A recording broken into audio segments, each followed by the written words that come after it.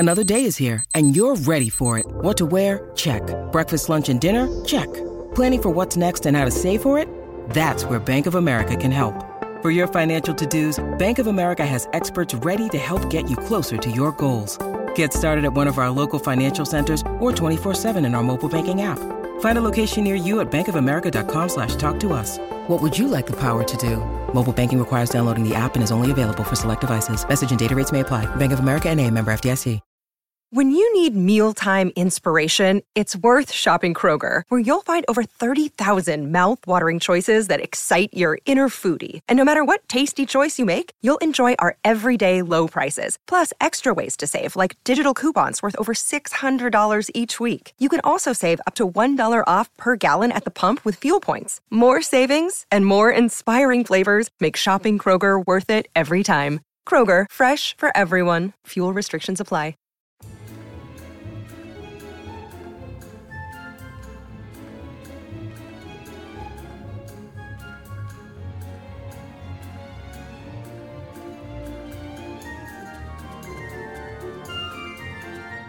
Hello and welcome to Ladies Who London podcast.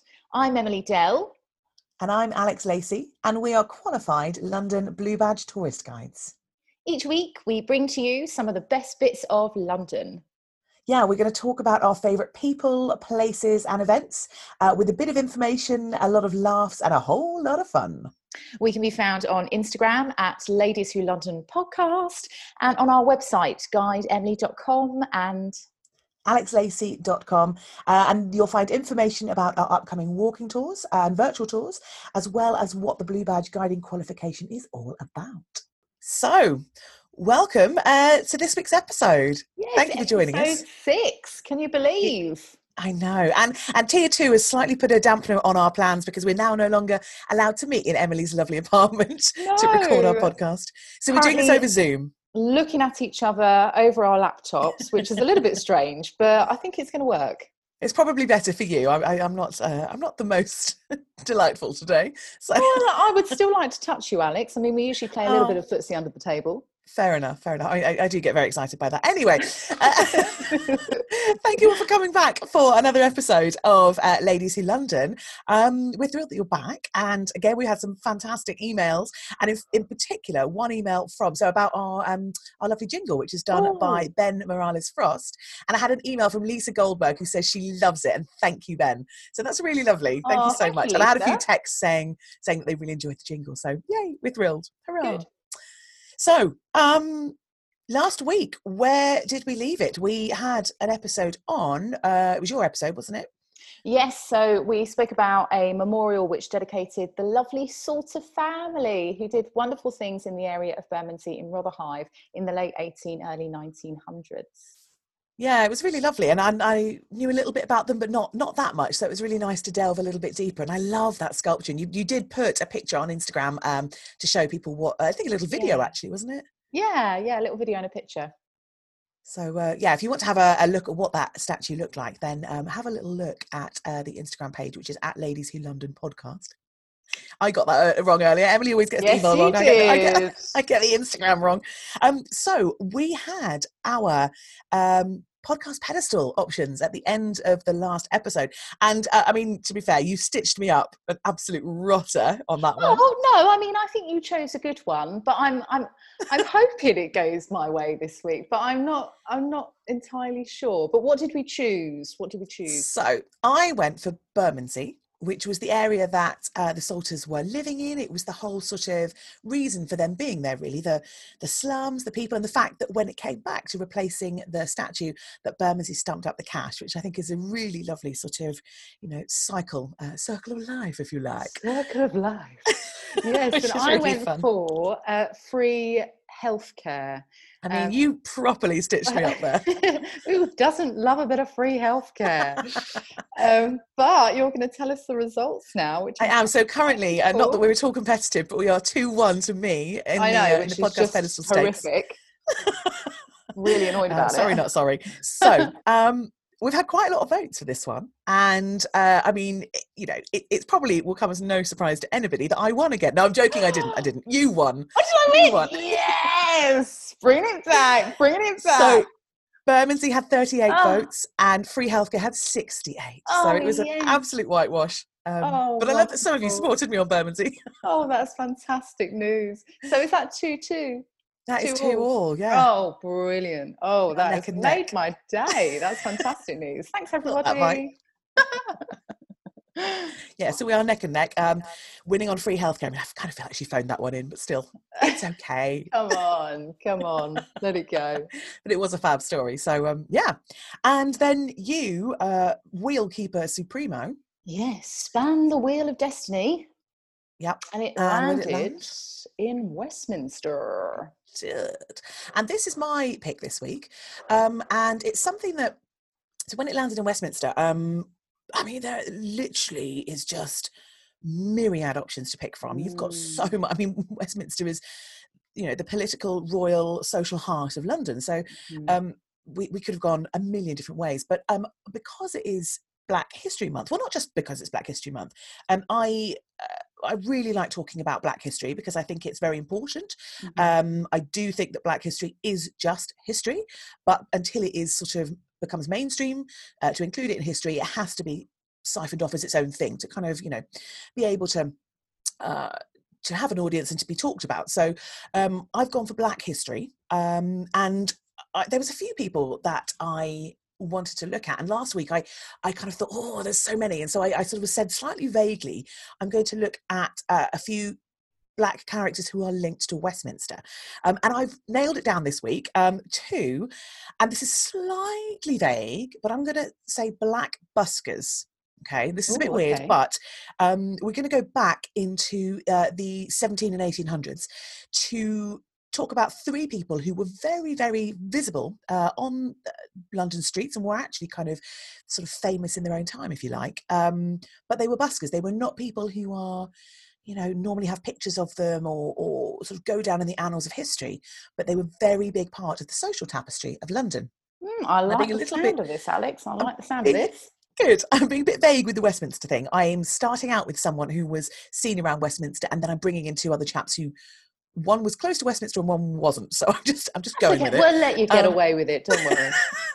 Because they go together really nicely. And there were a few people I wanted to talk about, but some I think actually deserve their own episode in a future podcast for the whole thing to be on them. So that's where we're going to go. But I want to talk about, now I don't know, are you into sort of TV and movies? Do you watch any?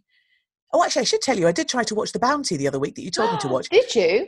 Try to? Terrible. What happened? No. Shut Got up. halfway through, hated it. What? Did you? Oh my gosh, Alex. Sorry. Oh, that's really upsetting. I loved it. Oh, well, we were, there yeah. you go. Oh. But It so didn't hold up well. TV and film. So you're asking me if I'm into TV and film in general? Yeah. Yeah, I am. Yeah, Oh. more so film. I don't really watch TV much apart from the odd episode of Bake Off, but yeah, more so film. And as a guide, we're both sort of, we have to kind of watch the historical stuff, don't we, as well? We have to watch. Yes, a lot of documentaries. Yes, well, documentaries, but also the historical films, because when they come out, often our guests have seen them and they want to know, you know, are they true to real life? Are they kind of, you know, based on anything in particular? Which I think is quite interesting that you know, I think the more people that learn about history through film is great. Well, the reason I ask is because there is one chap who I'm going to start with who was seen around Westminster an awful lot, who does pop up in a few movies and TV shows. And he's always in the background. He's never a proper character in terms of not fleshed out, generally doesn't have a speaking role, but he does pop up in a variety of productions. And the one that people may well have seen, it's probably the most recent one, is Taboo with Tom Hardy. Oh. You've watched that? No, I haven't, but I have heard of it. It's very good. It's on the iPlayer at the minute. I'd give it a go. It's very, very good. Quite violent in places. Okay. But the reason I'm mentioning this is because in one of the episodes, they are down by the docks and there is a chap who is entertaining the children with a hat with a ship on the top of it. And this is the guy I'm going to talk about. He's a guy called Joseph Johnson, and he was around from sort of 1766 to about 1833.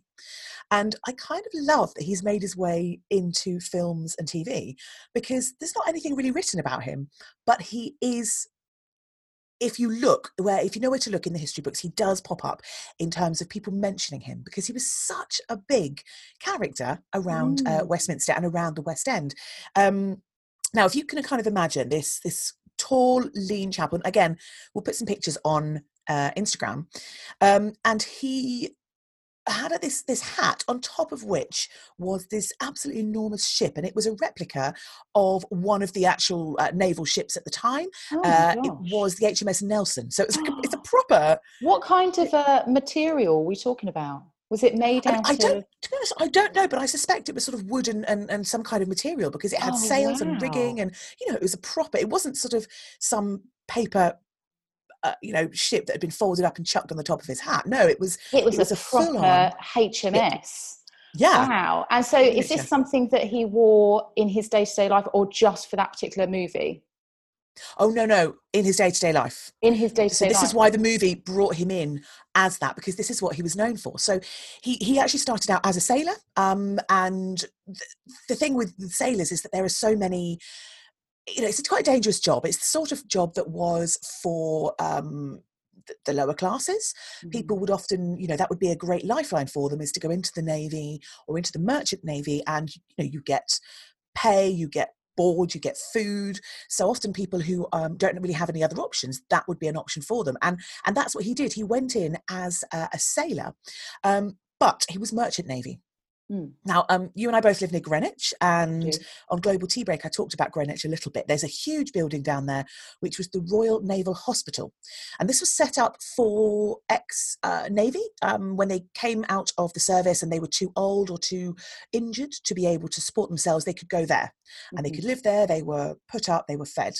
Well, Joseph Johnson couldn't because he was Merchant Navy. So the Merchant Navy didn't get a look in on that. So if you came off the Merchant Navy and you were too old or too injured or infirm or whatever it might be, you just had to go and sort yourself out. That was it. There was nothing for them at all. That's terrible, isn't it? Yeah, it's really, really terrible. And especially given how instrumental they were in the shipping of everything. If they weren't doing that job, we wouldn't, we're an island. We don't get all the stuff that we need. Yes. So that was one of the only professions as well that was open to Black Britons at the time. But he ended up getting some injuries from his time, which is totally, something that would happen regularly. It's very dangerous, in the rigging, people could fall, people could lose limbs. There's all sorts of stuff going on, ropes moving pretty quickly. And so he had an injury, which meant that he then was, had to leave the Merchant Navy. And because there was no support for him, he started working as a street performer. And so what he would do, he's such a great guy, honestly. Yeah. I'd love to have met him. The sense I get from him, from everything I've read, is that he was pretty cheery, he was pretty friendly, he was a lovely guy to be around. And he, in order to support himself, he started singing on the streets. And then he made this hat with this huge HMS Nelson on it. Gosh. And when he was given money, what he would do is he'd kind of bow his head and bob it and make it look like the movement of the ocean. So it would sort of bob along. And he'd also go past the pubs and sort of bend down so that the hat was at the level of the windows. And they kind of make it sail past. Love that. Can you imagine just tucking into your Sunday roast and you probably wouldn't back then, but seeing this boat bobbling up and down. It's brilliant. Wow. It sounds so theatrical. It is, and the great thing was he was doing this around Westminster. He's doing this around the West End, which is obviously just up the road from Westminster. And he didn't tie himself just to London. He would head off into the villages as well, and he'd hitch a ride with some kind of kind-hearted wagoner who was heading off that way.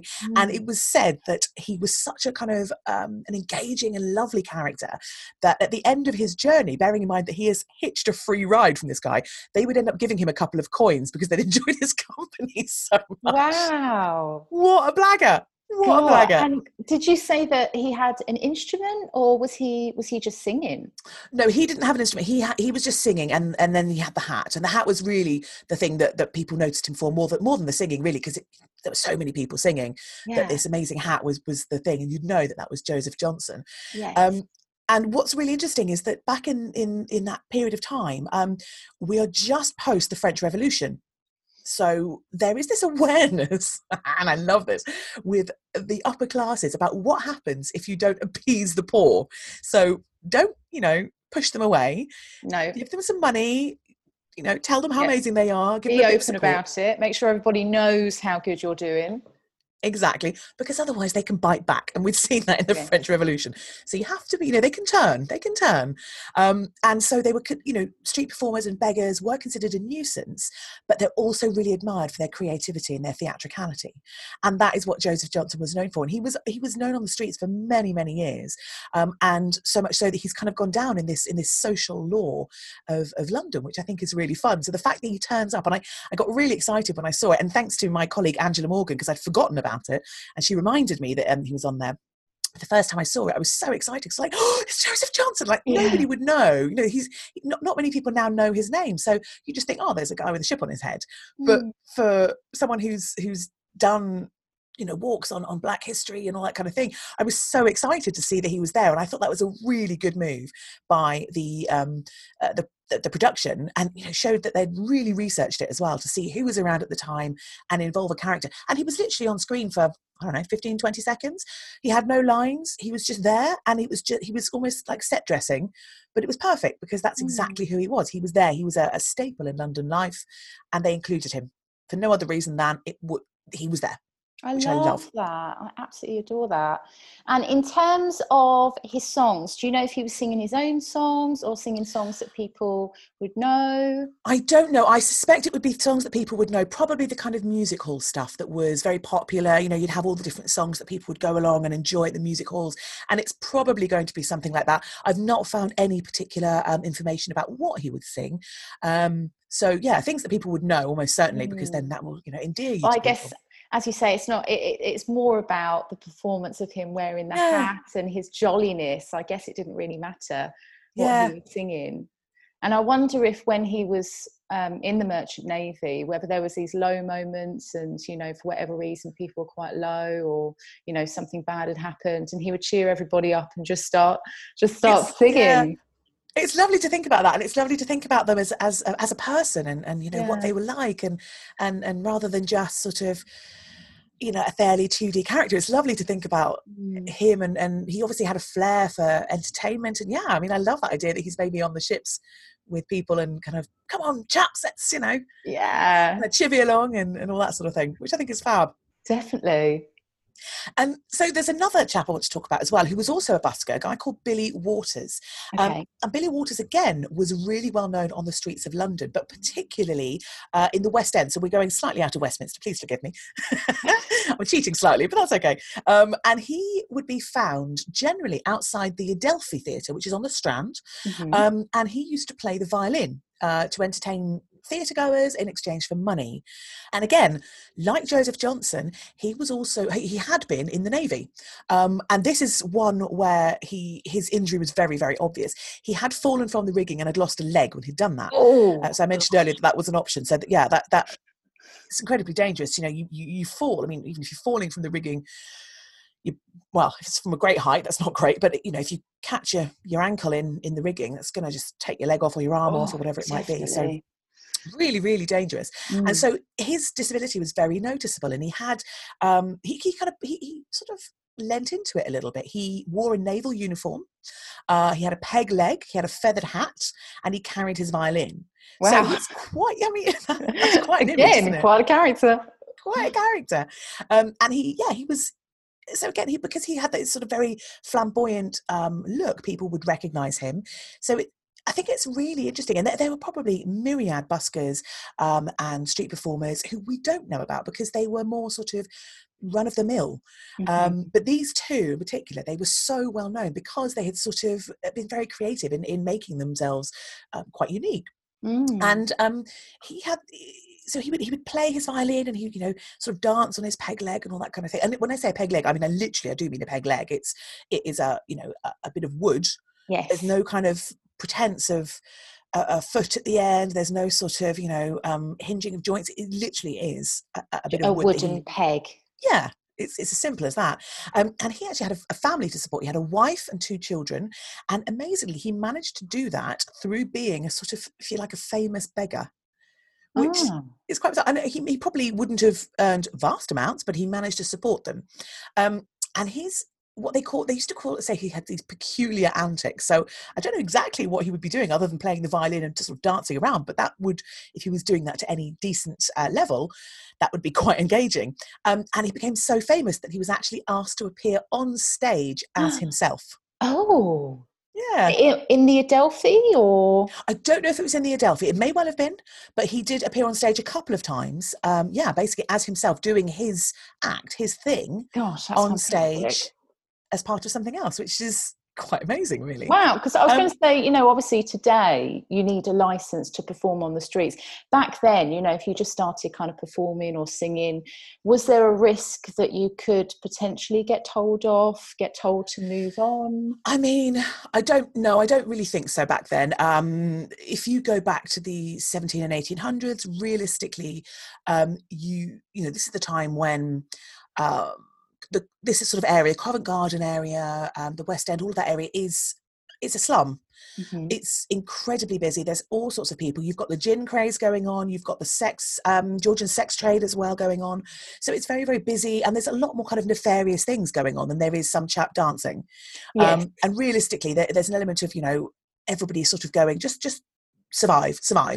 Yeah, and I guess you don't have police on the streets until the 1830s anyway, so there's probably not that many people. Yeah, with a watchful policing eye. is minimal, and there's a lot more kind of there's a lot of corruption. There's a lot of dodgy dealings. There's all sorts of stuff going on. So a chap with a violin trying to make a crust is probably not going to be that much of an issue, and also is going to be entertaining to people as well. Yes, exactly, and lift people's spirits, which would be heavily wanted around there back then. Absolutely. So.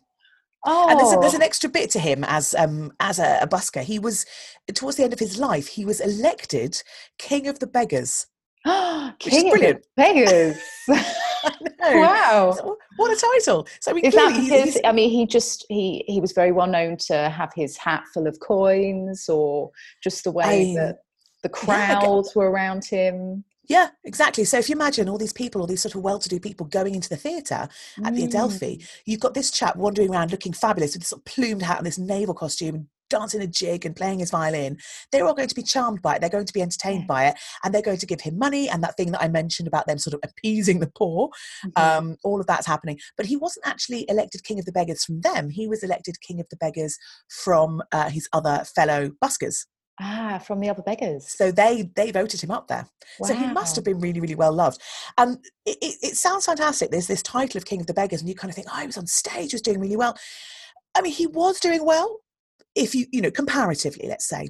But ultimately, it didn't really do that much for him. He as he grew older, the act started to fail a bit. He didn't, he had this family support, and realistically, it didn't really. He didn't make enough money to survive ultimately, and he was so poor he had to sell his violin at the end. Which is, no, that is so sad. I know. And he did actually say that he, if he could have, he would have sold his wooden leg, but he said it was worthless through years of wear. So it's really, it's a bit of an ignominious end and that's the kind of thing that we see with people who are street performers and buskers. There's an element of you're great, really enjoy you here. But when I have to think about you as a person and worry about, have you got food to put on your table, I'm not that bothered. I'm not going to do anything about it. So whilst I might really enjoy your entertainment and give you a couple of coins, if you come to me 2 weeks later and say, you know me, you've seen me at the theatre, I really need this, I'm not going to care. Why would there be anything in...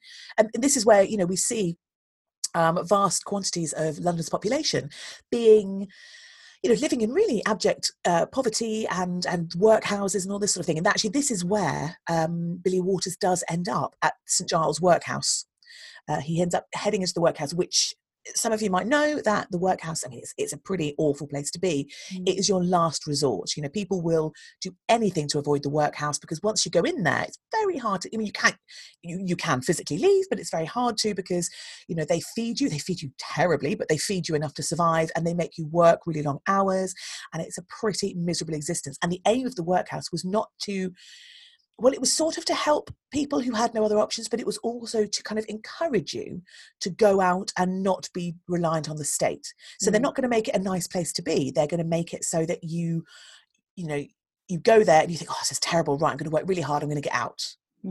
So, and unfortunately for Billy Waters, this is not what happens to him. He goes into St Giles Workhouse. He is ill. And so this is where he, when he becomes ill, he can't work. It's very, crucial. Yes. So into the workhouse, and he dies 10 days later in 1823. Gosh. I was going to say, do you know what kind of work he was doing? I guess it couldn't have been, heavy. Well, realistically, if you went into the workhouse leg. and you were ill, you wouldn't have to work. You would be looked after until such time as, you were able to kind of leave or whatever. So he wouldn't probably have had to work much, if at all. There was an element of, if you're too sick to work, you're too sick to work. Yes. And a lot of people did go into the workhouse when they were really ill and never come out. They would die there. Sort of the last place to go, really. And what's interesting is that with Billy Waters, because he was such a popular character, there are paintings made of him, which is so unusual. Paintings are made of people who are rich, they're aristocratic, they pay for these things. But people who are on the streets don't normally get their portraits painted. Actually, interestingly, Joseph Johnson was also, he had his picture done twice, but it was not really the sort of classic picture taking. It was for a book called Vagabondia. And Vagabondia was a sort of pamphlet book type thing that went around, and it was lots of plates, so essentially pictures or graphics of the people who were on the streets busking and doing all this kind of thing, which is how we know about him. And the third person we're going to talk about also ended up in Vagabondia as well. I don't believe Billy Waters did. And they're often quite caricaturish pictures as well, but this is sort of how we know about some of these people that were on the streets and weren't active members of society, that were not otherwise recorded. So Joseph Johnson has that, but Billy Waters has an actual proper portrait painted of him. And he was a bit of a famous figure. And even there are porcelain statues that you can still find, which are of Billy Waters. And he's there with his hat and his violin and his peg leg. And you can still find them. Were these made after he died, or during? No, during his lifetime and after he died. A bit of both. Yeah, a bit of both. Wow. You can still find them. Where, in terms of the portrait, is it in a gallery? Is it in someone's home? Yes, it is. It is actually in the National Portrait Gallery. Oh gosh! I know. I need to get in there. I'd love to see it. I know. I think it's shut for refurb at the minute, sadly. But his pictures are in there, and actually one of the porcelain figures of him is in there as well. So that's how important he was and how famous he was, really. And there was a poem written about him as well after he died, and it talked a bit about how the Adelphi would be poorer for him. So the fact that he wasn't there doing his entertainment in front of the Adelphi meant that it wasn't quite the experience it always used to be. Oh, but then you think, the Adelphi must have heard that he had to, they would have questioned, where's he gone? Someone would have said, he's given up his career on the streets, he's got to go to a workhouse, and to not want to help him. But then, as you say, it's easy to say, but he's not their concern. They've got their own concerns. They've got their, theatres would have not been, theatres are never particularly wealthy. They tend to run on, fairly high costs and that kind of thing. So, they've got other things to worry about. Yeah, they're not going to worry about some guy who stood up in front of their theatre. People are coming to the theatre anyway. They're not coming because of, they might have come to see him, but they wouldn't be coming to the theatre because of him. They'd be looking forward to seeing him when they went. But it's a period of time where people, it's about survival. You don't, unless you've got vast oodles of wealth, you're not kind of being philanthropic and giving it out and helping out the people. So really sad, but a really interesting chap, Billy Waters. Yeah, really interesting. I wonder what happened to his family. Oh, I'd love to know. I'd love to know. And this is the kind of thing that you don't really get sort of reported because, he's barely reported. Why would they report his family? Yes, exactly. And my third person I want to chat about, who I'm massively cheating now because I'm heading off down into the city of London. What? Together. I know. Like a whole bus ride away, Alex. It's like on the other side of the wheel. But Joseph Johnson is based in Westminster, and I'm just extrapolating this topic. Okay, all right. We'll let you off this time, but not next. So the last person is a chap called Charles McGee, or possibly Charles Mackay. Okay. There are a couple of different sources to exactly what his name was. And he was a street sweeper at Ludgate Hill. Now, if anyone knows London, you'll know that you come up Fleet Street. And as you come up Fleet Street, you're looking up towards St Paul's Cathedral.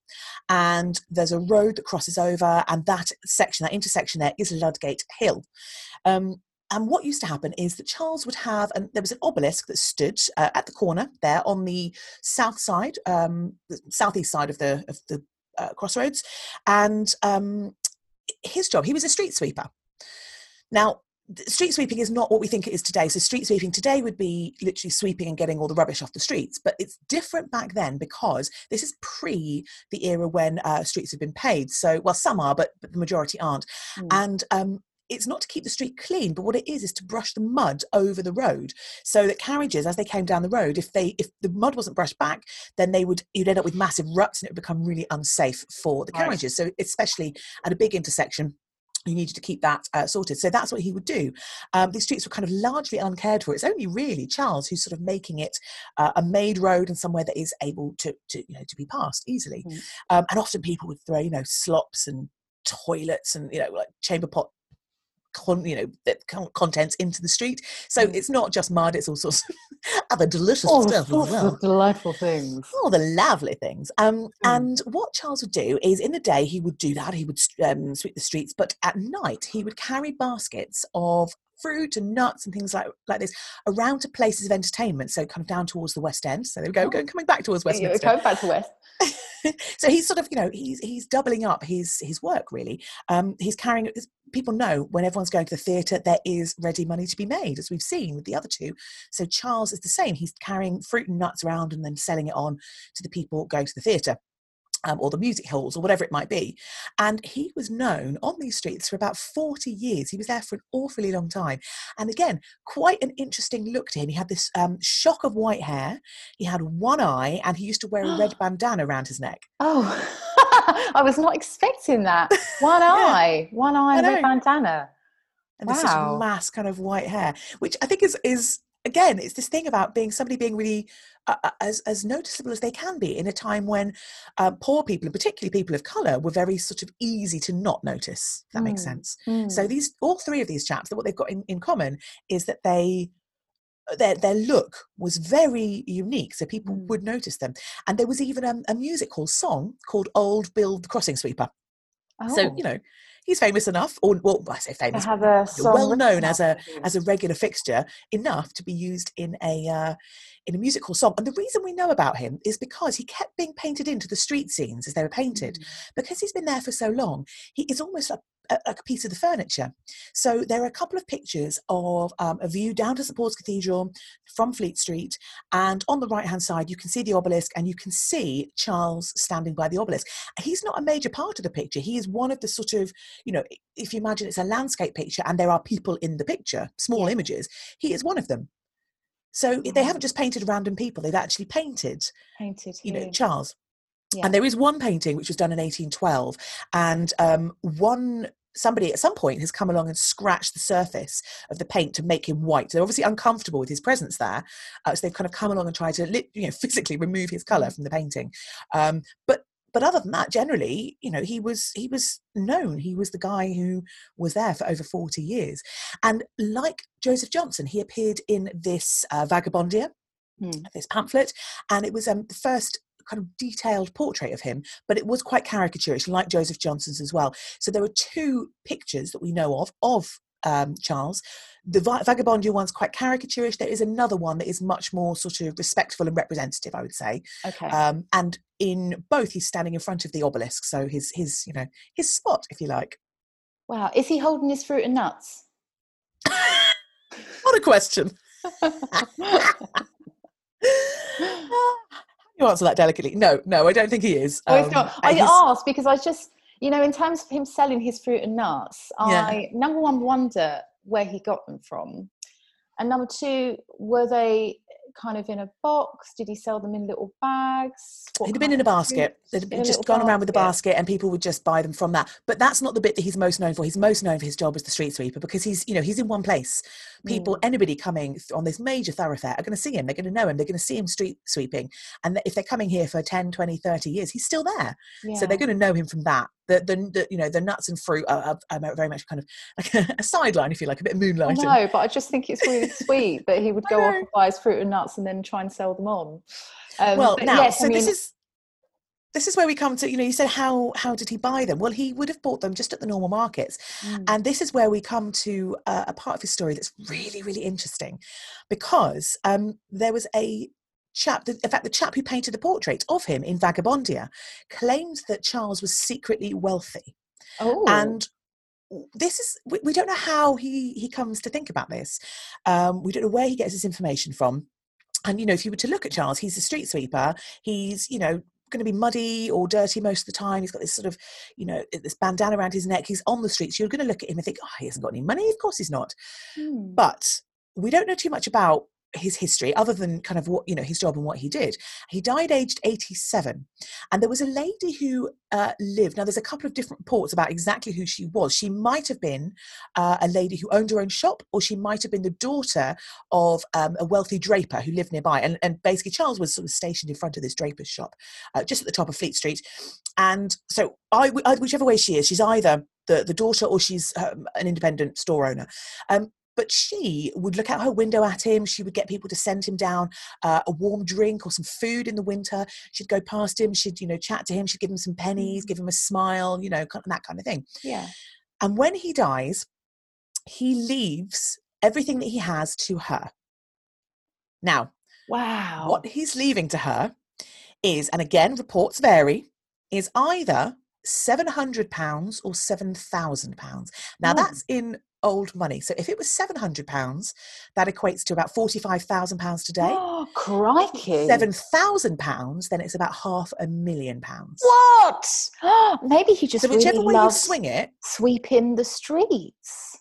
Maybe whichever just way the you swing it, idea of he's got being money outside, and Maybe. there could have been, like, I guess maybe in his childhood home, I don't know, he would always see his parents sweeping, or there was something nostalgic about it. I love you're sort of delving into the reasons behind it. I think it's fantastic. I think it's lovely. Oh, well, I guess, yeah, if it is true and he had that much money and he just wanted to sweep the streets, and that connection with the woman, obviously meant so much to him to give her all of his wealth. Yeah.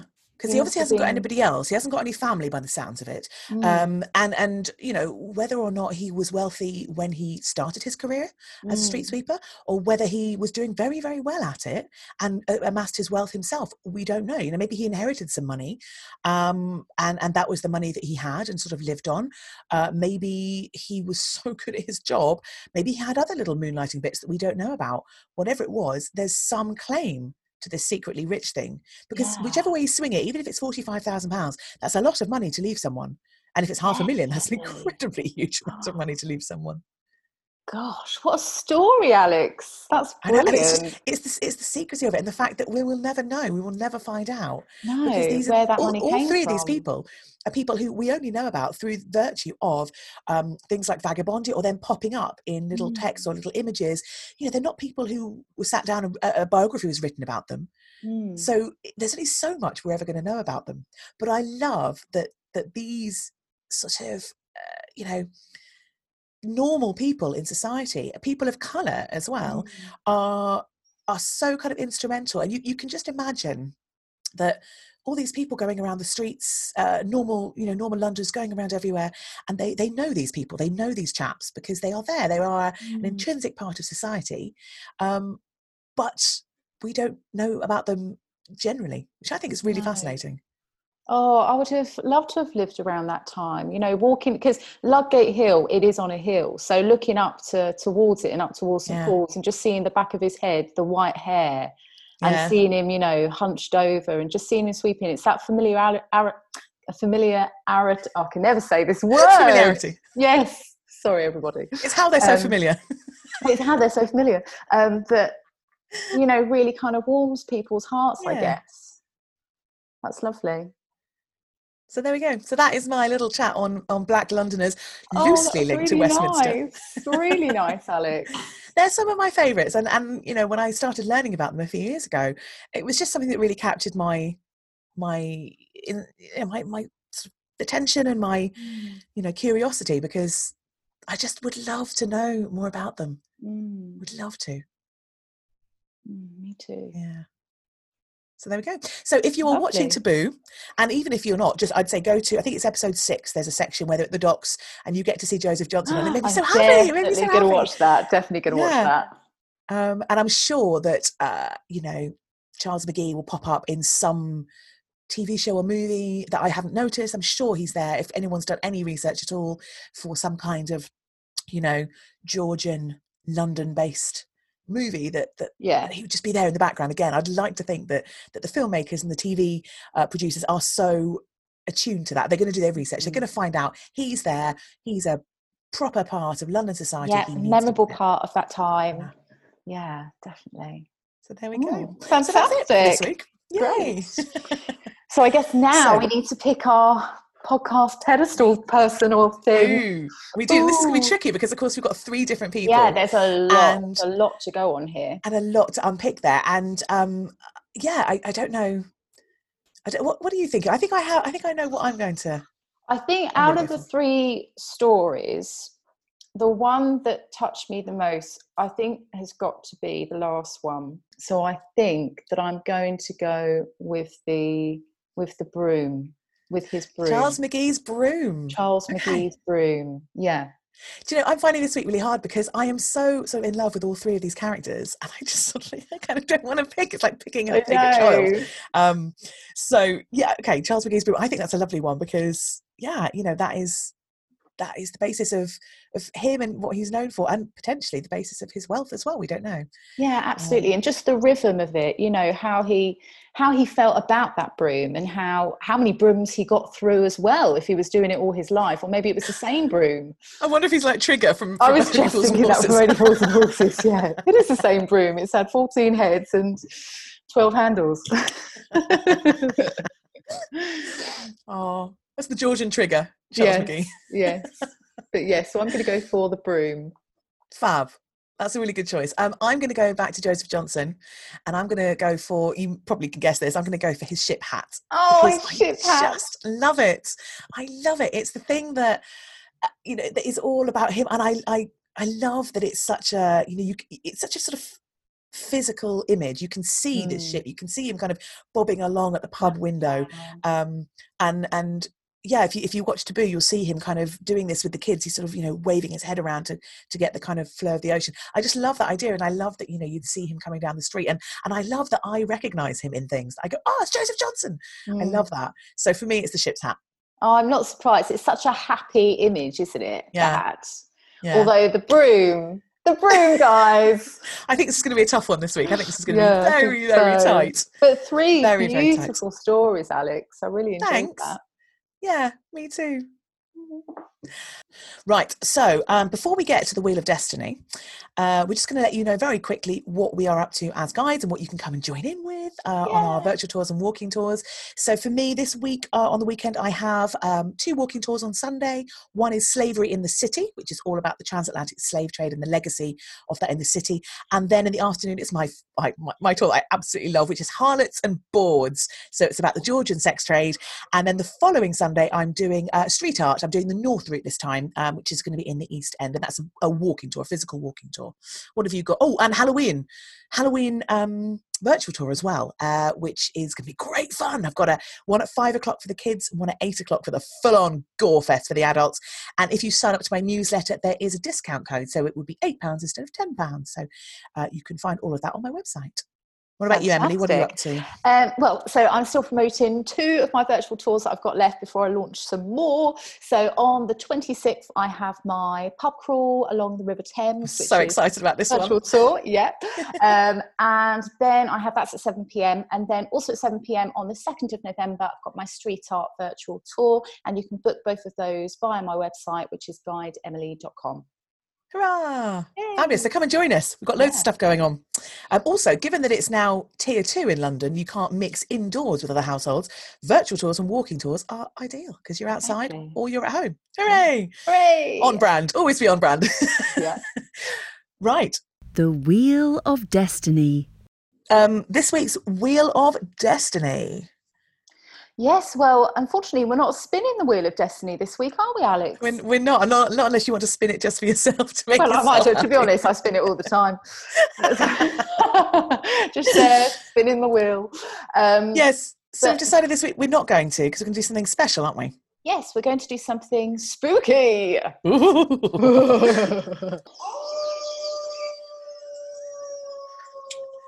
Have you got the wolves back? Oh, such a child. I love it. So yes, so next we week are diving into the subject of Halloween, and we are going to be taking it in turns to, tell you a little ghost story or a little gory story that's happened here in London. Oh yeah, London is 2,000 years of ghosts and ghouls and gory stories, so that's where we're going to go.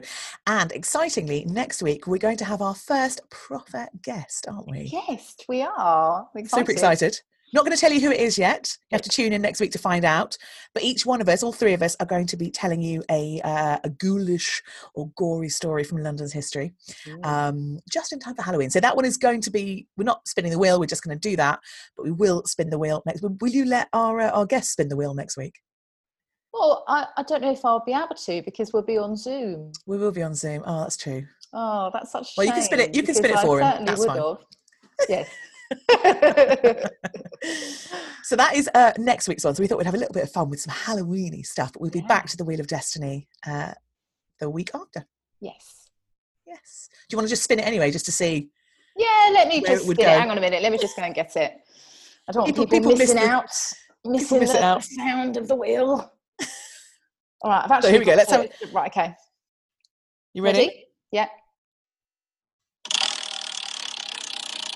Oh, I can't see it. Where would it have landed? Oh, Greenwich. That's I've been thinking I really want to do some Greenwich. Yeah. Okay. Well, hopefully we'll get that one back. Yeah. We'll see what it is next week. But that is it for this week. Thank you all so much for joining us. We will put up our polls on Instagram for the podcast pedestal. So remember, it is for me. It is the ship hat that Joseph Johnson used to wear. And for me, it's Charles McGee's broom. Yay! So those are your options. So we'll put the polls up on Instagram over the week. You can also email in if you missed the poll. That's not a problem. You can email us at ladieswholondon@gmail.com. Hooray! Yay! Getting there finally. And our Instagram is Ladies Who London Podcast. Yes. So yes, join us next week for a bit of Halloween.